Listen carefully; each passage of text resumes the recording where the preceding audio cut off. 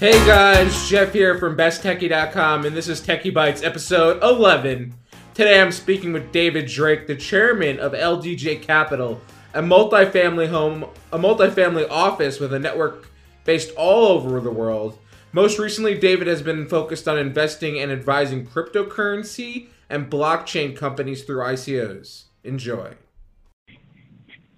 I'm here with David Drake, the chairman of LDJ Capital, a multi-family investment firm. So we're going to be talking about a lot of really cool things today, including ICOs, blockchain, Bitcoin, you name it. So welcome, David. Thanks for being on the podcast with me. Oh, thank you for having me. Looking forward to being here. Awesome. So I guess for those of our listeners who are not familiar with you, you've been obviously around for quite some time, making several investments over the years, and you have quite the portfolio. But just tell us a little bit about who you are and how you got started in investing, just in general, and then subsequently how you got into cryptocurrencies and just crypto.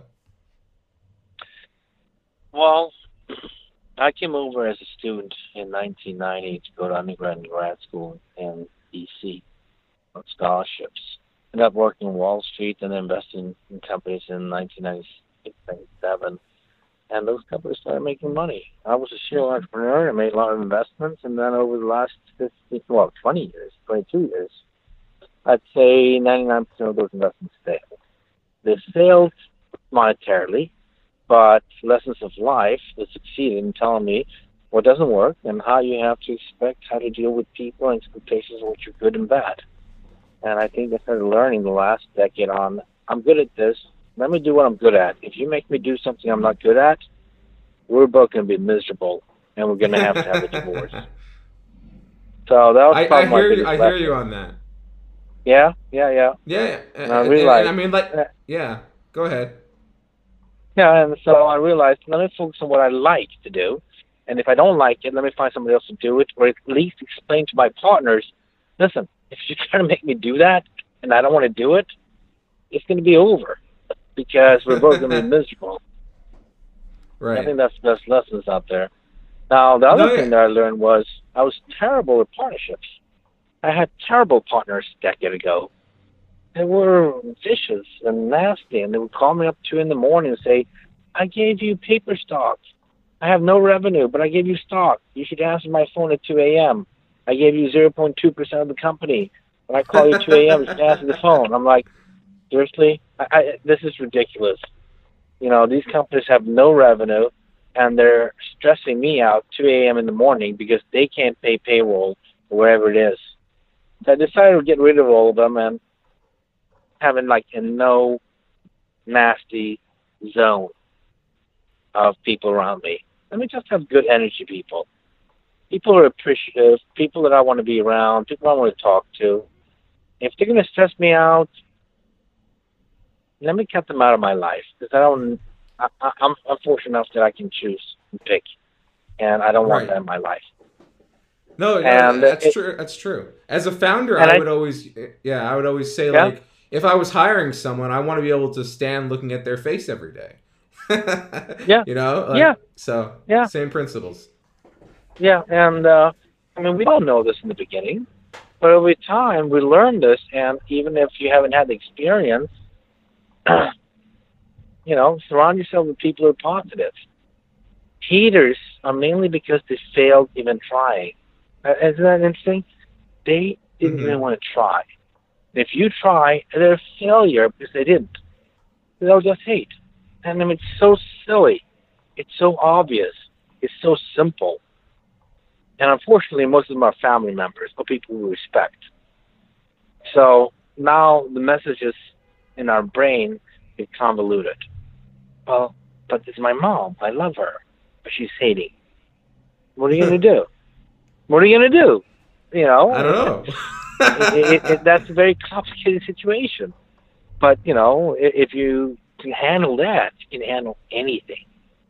True. So, you know, it took a long time, but my mom listens now. And I'll tell you how she started listening to me. You know how she started listening to me? No, how? I spent 2 years saying, okay.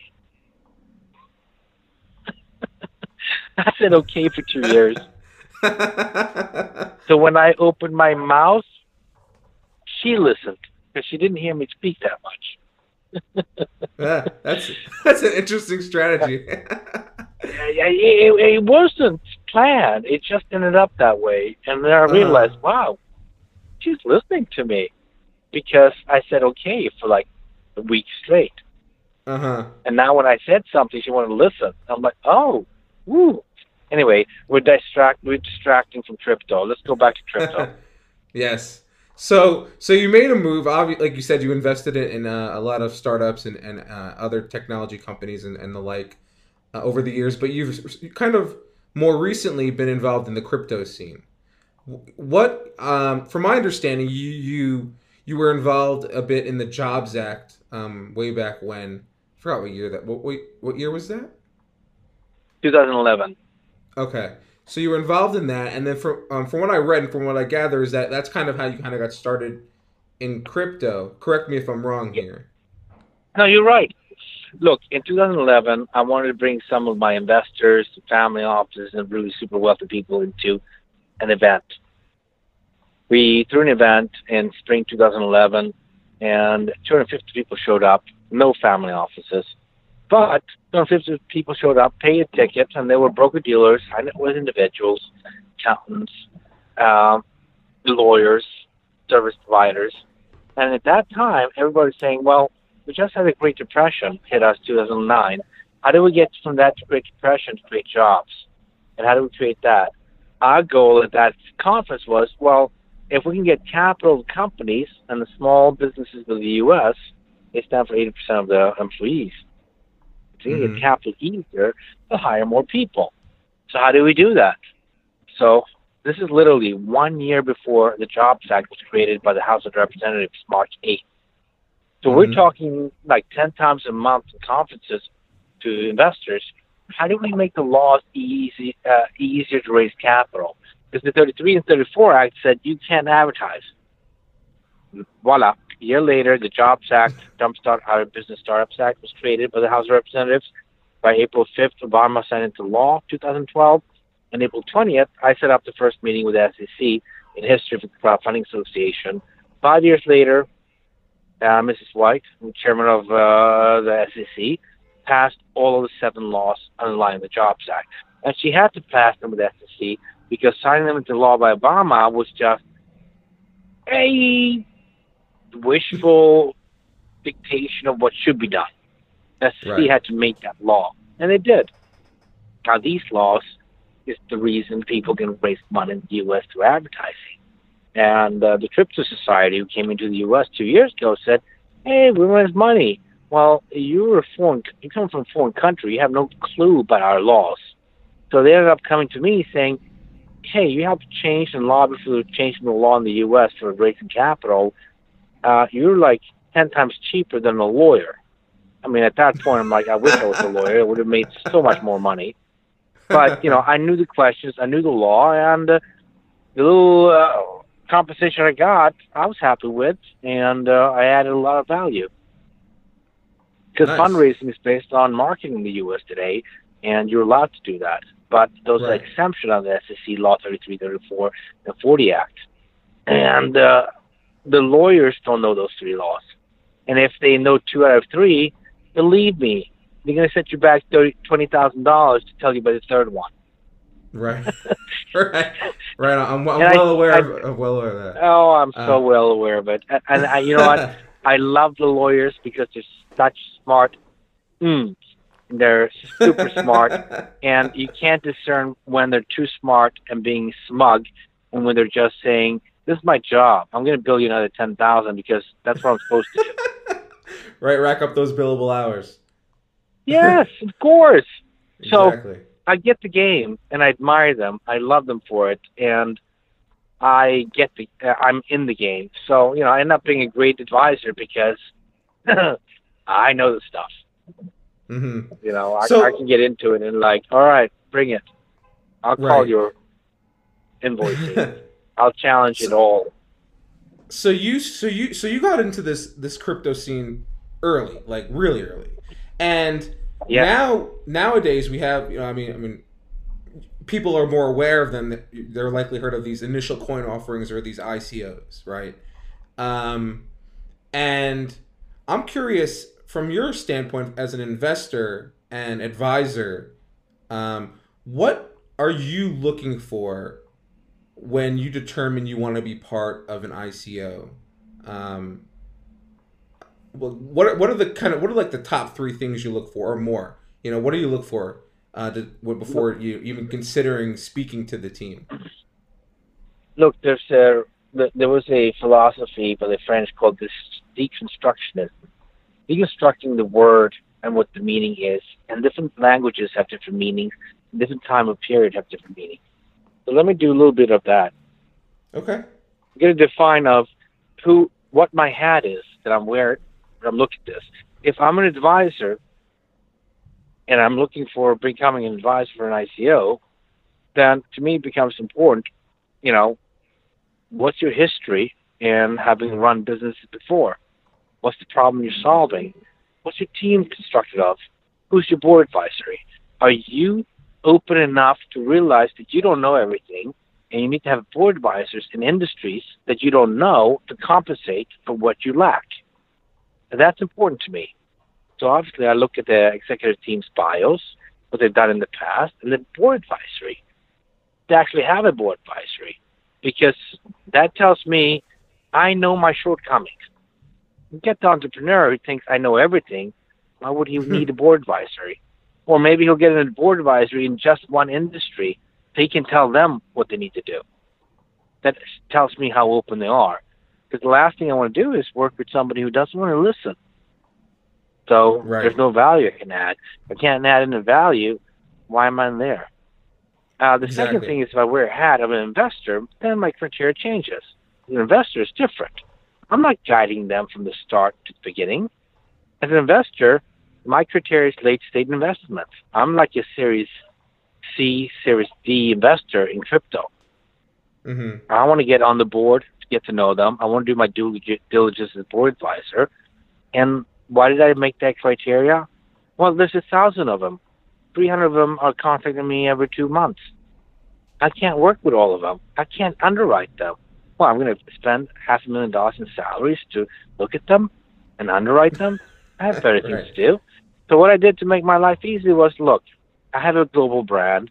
I have my foot on Wall Street. I have hedge funds. I have crypto funds. I'm a family office. I've been in New York for almost 25 years. The center of the Wall Street is. So I said, you know what? If you are we're part of advising your ICO, then I personally will pay attention. If we're not, I can't. There's too many. That was the Mm-hmm. first distinction I made. And it was just by necessity. There were so many of them. The second Right. one as an investor is we have criteria. I look at myself as a Series C, Series D investor, which means you have momentum, you have a whole team. You have a business plan, a white paper, an execution, maybe even an MVP. Um, but you certainly have momentum in growth. And that means the fundamentals of crypto is crowdfunding. Crowdfunding is based on the crowd. Crypto is based on the crowd. The community at large being part of the experience. The majority of ICOs today don't know that. They forgot it. They weren't there in the early days. For them, it's a quick buck or just one means of getting money.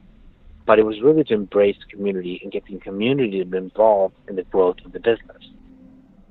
So to me, as an investor, I want that community to be there. And that accomplishes a couple of things. A, you know how to listen to them and incentivize them to join your Telegram group or Facebook group or LinkedIn group. And for me, got to be 50,000 people. Secondly, those 50,000 people are hodlers. They're going to hold that coin. They believe in it. Because if they're traders, they're not going to put in $100,000. They put in, $500,000 or Mm-hmm. $250,000. So I like a lot of small investors because they're hodlers. They believe in it. And they're part of the community, which means people communicate with them and they listen to them and they can communicate in Telegram or other social media. And thirdly, and the most important thing is, they're the ones who can hold the tokens when they list. I mean, if you're going to have a token listing, then you want to make sure your investment is going to keep their value or increase. If you have Right. 50,000 people who bought a small portion and believe in it, they're not going to sell it. They're not traders. That means you have support for your token to maintain a value, an increase in value. Certain ICOs I worked with, they have maybe 15 investors and raised $10 million. And when they list, what happens? It tanks. Why? 3 of them are selling it, and there's no support from investors to buy it. There's no market making. No people believe in it. So we've seen that, and the investor portion of me is very different from me trying to help you become successful. It depends Right. on the hat, right? And there's other hats too, but in large, these two are telling you, "Hey, I'll help you be successful, but I'm an advisor. I'm not working for you full time. I'm guiding you. I'm answering questions." And fortunately for me, I've done that for 100 ICOs globally for the last 2 years. And by doing that for 100 ICO, guess what? I know what's normal. I know what's abnormal. And that's usually the first question everybody asks me. What do other people do? What should I do? And you can't make the decision unless you know what other people are doing. Right. And these Got to be informed. ICOs, they don't have time. They're not going to tell you what they're doing. Right. They'll They'll give tell you me little tidbits. Right. they'll tell me because I'm a board advisor. I'm trusted. Right. But if you call them, really, they're not going to sit there and answer questions for you. They're running a business. FAQs are not going to answer who they used in Korea. They're not going to answer, how they dealt with the crisis in Serbia. So I intrinsically, by default, become de facto experienced from their Right. experiences. And that becomes very valuable for other ICOs. Now, of course, they all want to be Right. successful, and I'm saying, look, I'm not the CEO. You're the CEO. I'm here to support you in your vision. Right. Frankly, from a founder perspective, that sounds like an ideal relationship between an advisor and a CEO founder. It's not the advisor's job to, or to figure out the vision and the strategy. It's the advisor's there so you could bounce ideas off of, spitball with and really kind of. Yeah, from your lips to God's ear. Oh my God, everybody hires me and they're like, okay, you're gonna bring me 50 million. I'm sorry, am I the CEO suddenly? Are you paying me to be the CEO? No, but you board advisor, I'm giving you 0.001% of the company that may or may not work. You have to work for me now. And I'm like, what's wrong with you? So you're right. There's a dichotomy of expectations.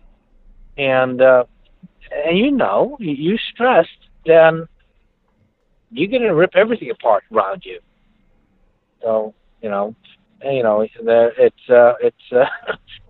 it's such a quick industry that the lines just got blurry. It's the same thing with marketing and PR. Oh, wait a minute. I got an article on Forbes, but nobody bought anything. It's PR. It's not marketing or sales. It's a very different thing. And Exactly. To me, it's obvious it's different industries, different expectations, but the rest of the world, they haven't had that experience. They don't know that. Exactly. So we need to educate them with your show, for our conversations, and that's why I invest in entrepreneurs who've done it before, because they proved to me they went the whole yard out. I mean, they really created shareholder value and sold the company. They understand it all, and that makes it easier for everybody else. Yeah, and it definitely makes it easier on your end, and I think it also just ultimately will lead to more successes, down the road. So, I think if they haven't had that experience, try to figure out if they will listen. I mean, that's like a precursor. Like, if they haven't exited before, then they ran a business. That's great. then they might still not listen. But if you grant an entrepreneur who hasn't done it before, it doesn't mean you can't work with them and invest in them. You want to work with them. But them listening is important. Unfortunately, if they want your money, oh my God, do they listen?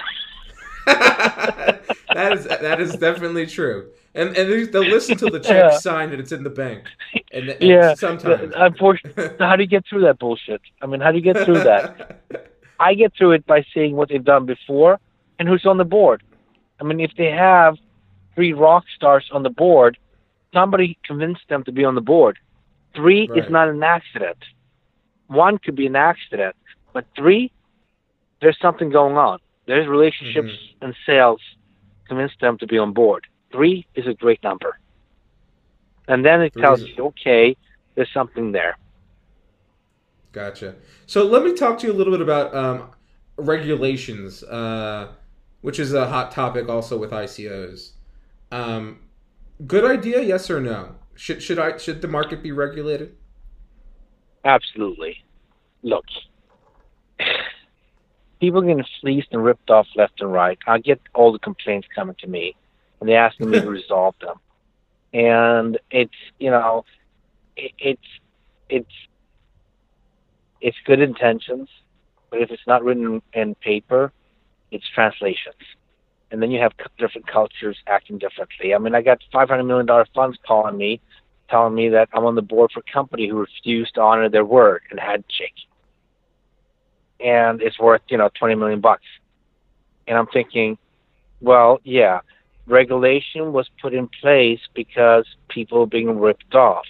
It's been tried and tested for 100 years.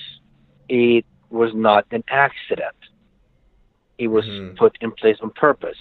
People weren't alive. Their grandparents weren't alive when the SEC set up the 33 and 34 and 40 Act. Check this out.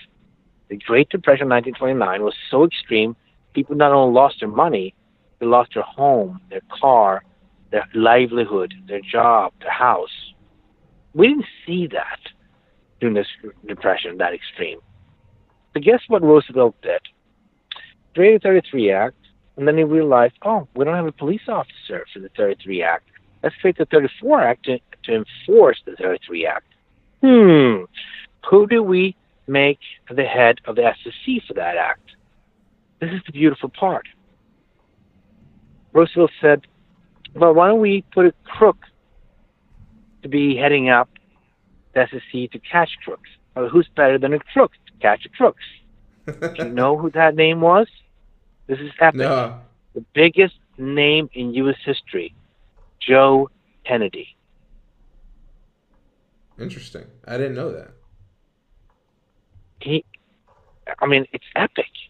The Kennedy clan was created from him being able to catch all of the fraudulent services because he was in the middle of it. Mm-hmm. So you say, is it bad? I think excessive regulation is bad. No regulation is worse. Right. So what kind of regulations would you like to see? Kind of where should we start? I guess is where would you like to see them start? Self-regulation.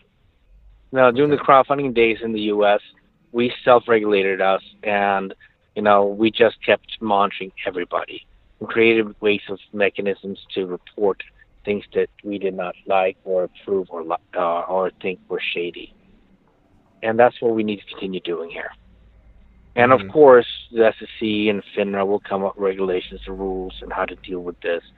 The noise and complication is because it's a new crypto asset class, something we never had before. And there's so much conflict between lawsuits, judges, courtrooms, SEC, FINRA, definitions, and media.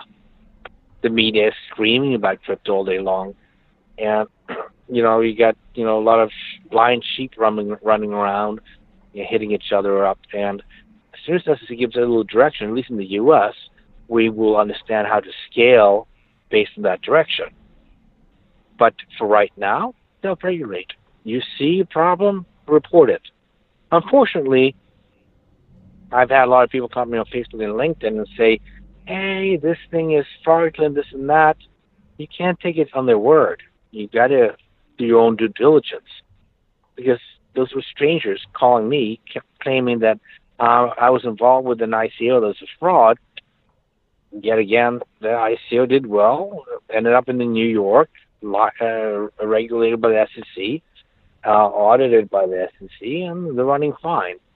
So, regulation becomes, a community of people talking and sharing information.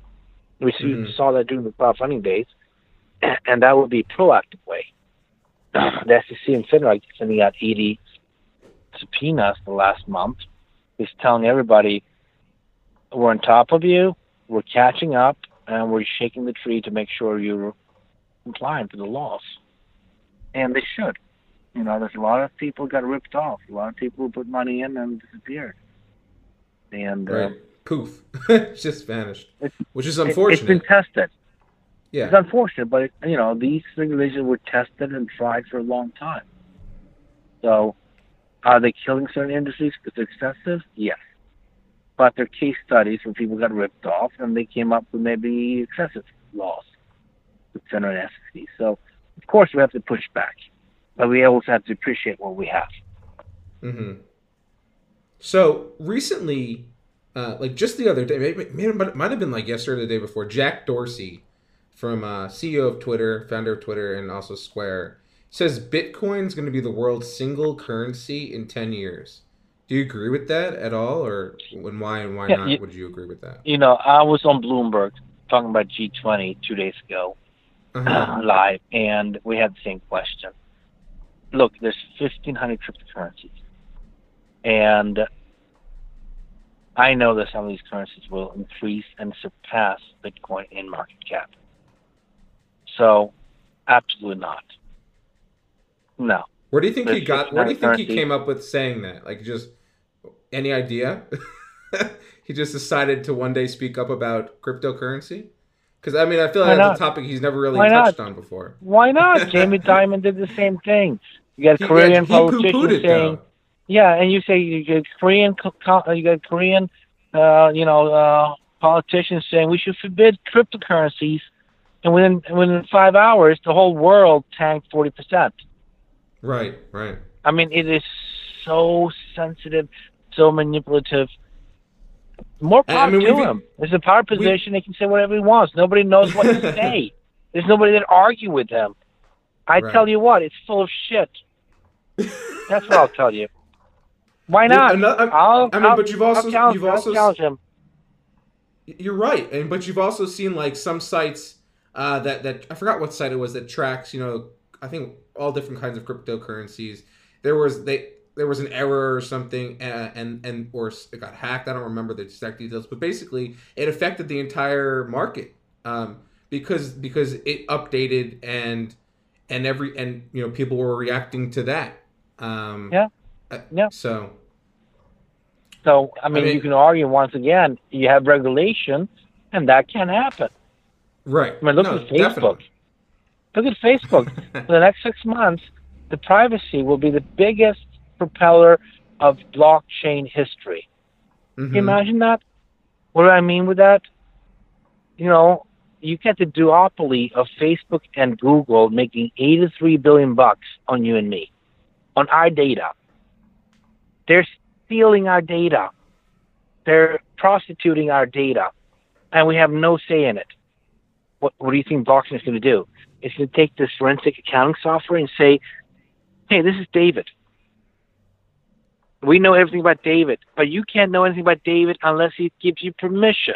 If David gives you permission to know his age between 40 to 50 and he gets a coin, only then will you get that information. But you won't know where he lives. You won't know his eyes colors. You won't know his family status. Mm-hmm. That's what blockchain allows you to do. It allows you to release only data that you want to release. And if you decide that you want to be compensated for that, you take all the power away from Facebook and Google, and you control your own privacy. Isn't that beautiful? We can get paid for being anonymous but verified. Isn't that crazy? I could be getting coins. I can get coins to letting people use my phone, and only between 6 to 7 p.m. at night can they paying me coins to find out if I use the car service. They can't know who I am. They can't know where I live. They can't know where I went or where I came from. Right. Blockchain is that software allowing that to happen anonymously. I mean, it's mind-boggling that we have the software, and the problem is we don't have Apple. And what I mean with that is, Apple was a genius making computers simple, sleek, and sexy, seamless. We need Apple for crypto. We need crypto to be so simple you press a button and you don't have to understand it. It just works. And that's where we're going to get. Apple's going to get into the crypto game? Would do you think that's a possibility? No, of course it is, but it's an allegory. You know, the thing with the big corporations like Apple and Google, they can't move fast. They're too big. They're not nimble as they used to be because it's too big. There's too many people, training, money involved. You know, now they make micro sectors within the company to be nimble. But as a corporation, it's logistically impossible to move faster. Right. So, are they in it? Of course they're in it. But what I was saying was an allegory. You need somebody to come out with a seamless solution that, like, oh, okay, click. I know nothing about crypto, but click. It works. Click. Right. That's what we need. Right. We need more of that. Right. And those companies are there. It's just they haven't been commercialized. I see them. I work with them. I know them. And it's a question of execution. The best idea is useless unless people can execute on it. And we've seen great ideas that went nowhere. We've seen stupid ideas that went everywhere. Right, look at Snapchat. You know, yeah, that's one. You look at Blue Ribbon Beer. You know, 6 guys decided, let's raise $250 million to resurrect Blue Ribbon. The SEC shut them down and said, well, you broke the security law. But we'll get $250 million to buy Blue Ribbon beer. I mean, anyway, the point is, you know, it's a beautiful world we're living in, and we have a new asset class, and anything possible. The few of us who understand the nuance, the differences from Wall Street to crypto, technology, and the conflicts that exist in it right now. Look, I'd love to come back on your show. This has been great. I hope you get a copy of this. I can share with my readership. We got access to 10 million people who want them to hear this. I'm more than happy to send you this as soon as I have it up. If you have like a couple like 2 more minutes, I'd love to do really quick a lightning round with you as to end up the show. Hit me up. All right, here we go. So, Bitcoin or Ethereum? Ethereum. In the race to the $1 trillion market cap, who's going to get there first, Apple or Amazon? Amazon. Yes or no, will the government introduce its own cryptocurrencies? Any government? Yes. Around the world? Yes. Okay. Yes. We work with them. Yep. And Bitcoin or USD? USD. Cool. Well, David Drake, it's been a pleasure having you on this episode of Techie Bites. I really appreciate you taking the time, and I look forward to speaking with you again in the future. Anytime. Thank you for your time. Thanks for listening to Techie Bites. Stay tuned for more episodes every Tuesday with awesome interviews and conversations about technology and business. If you like what we're doing, please consider supporting the podcast at anchor.fm/besttechie and/or by leaving a rating and review on iTunes. Both ways help us greatly and are much appreciated. So thank you. Until next time, we'll see you. And remember, take care of your computers.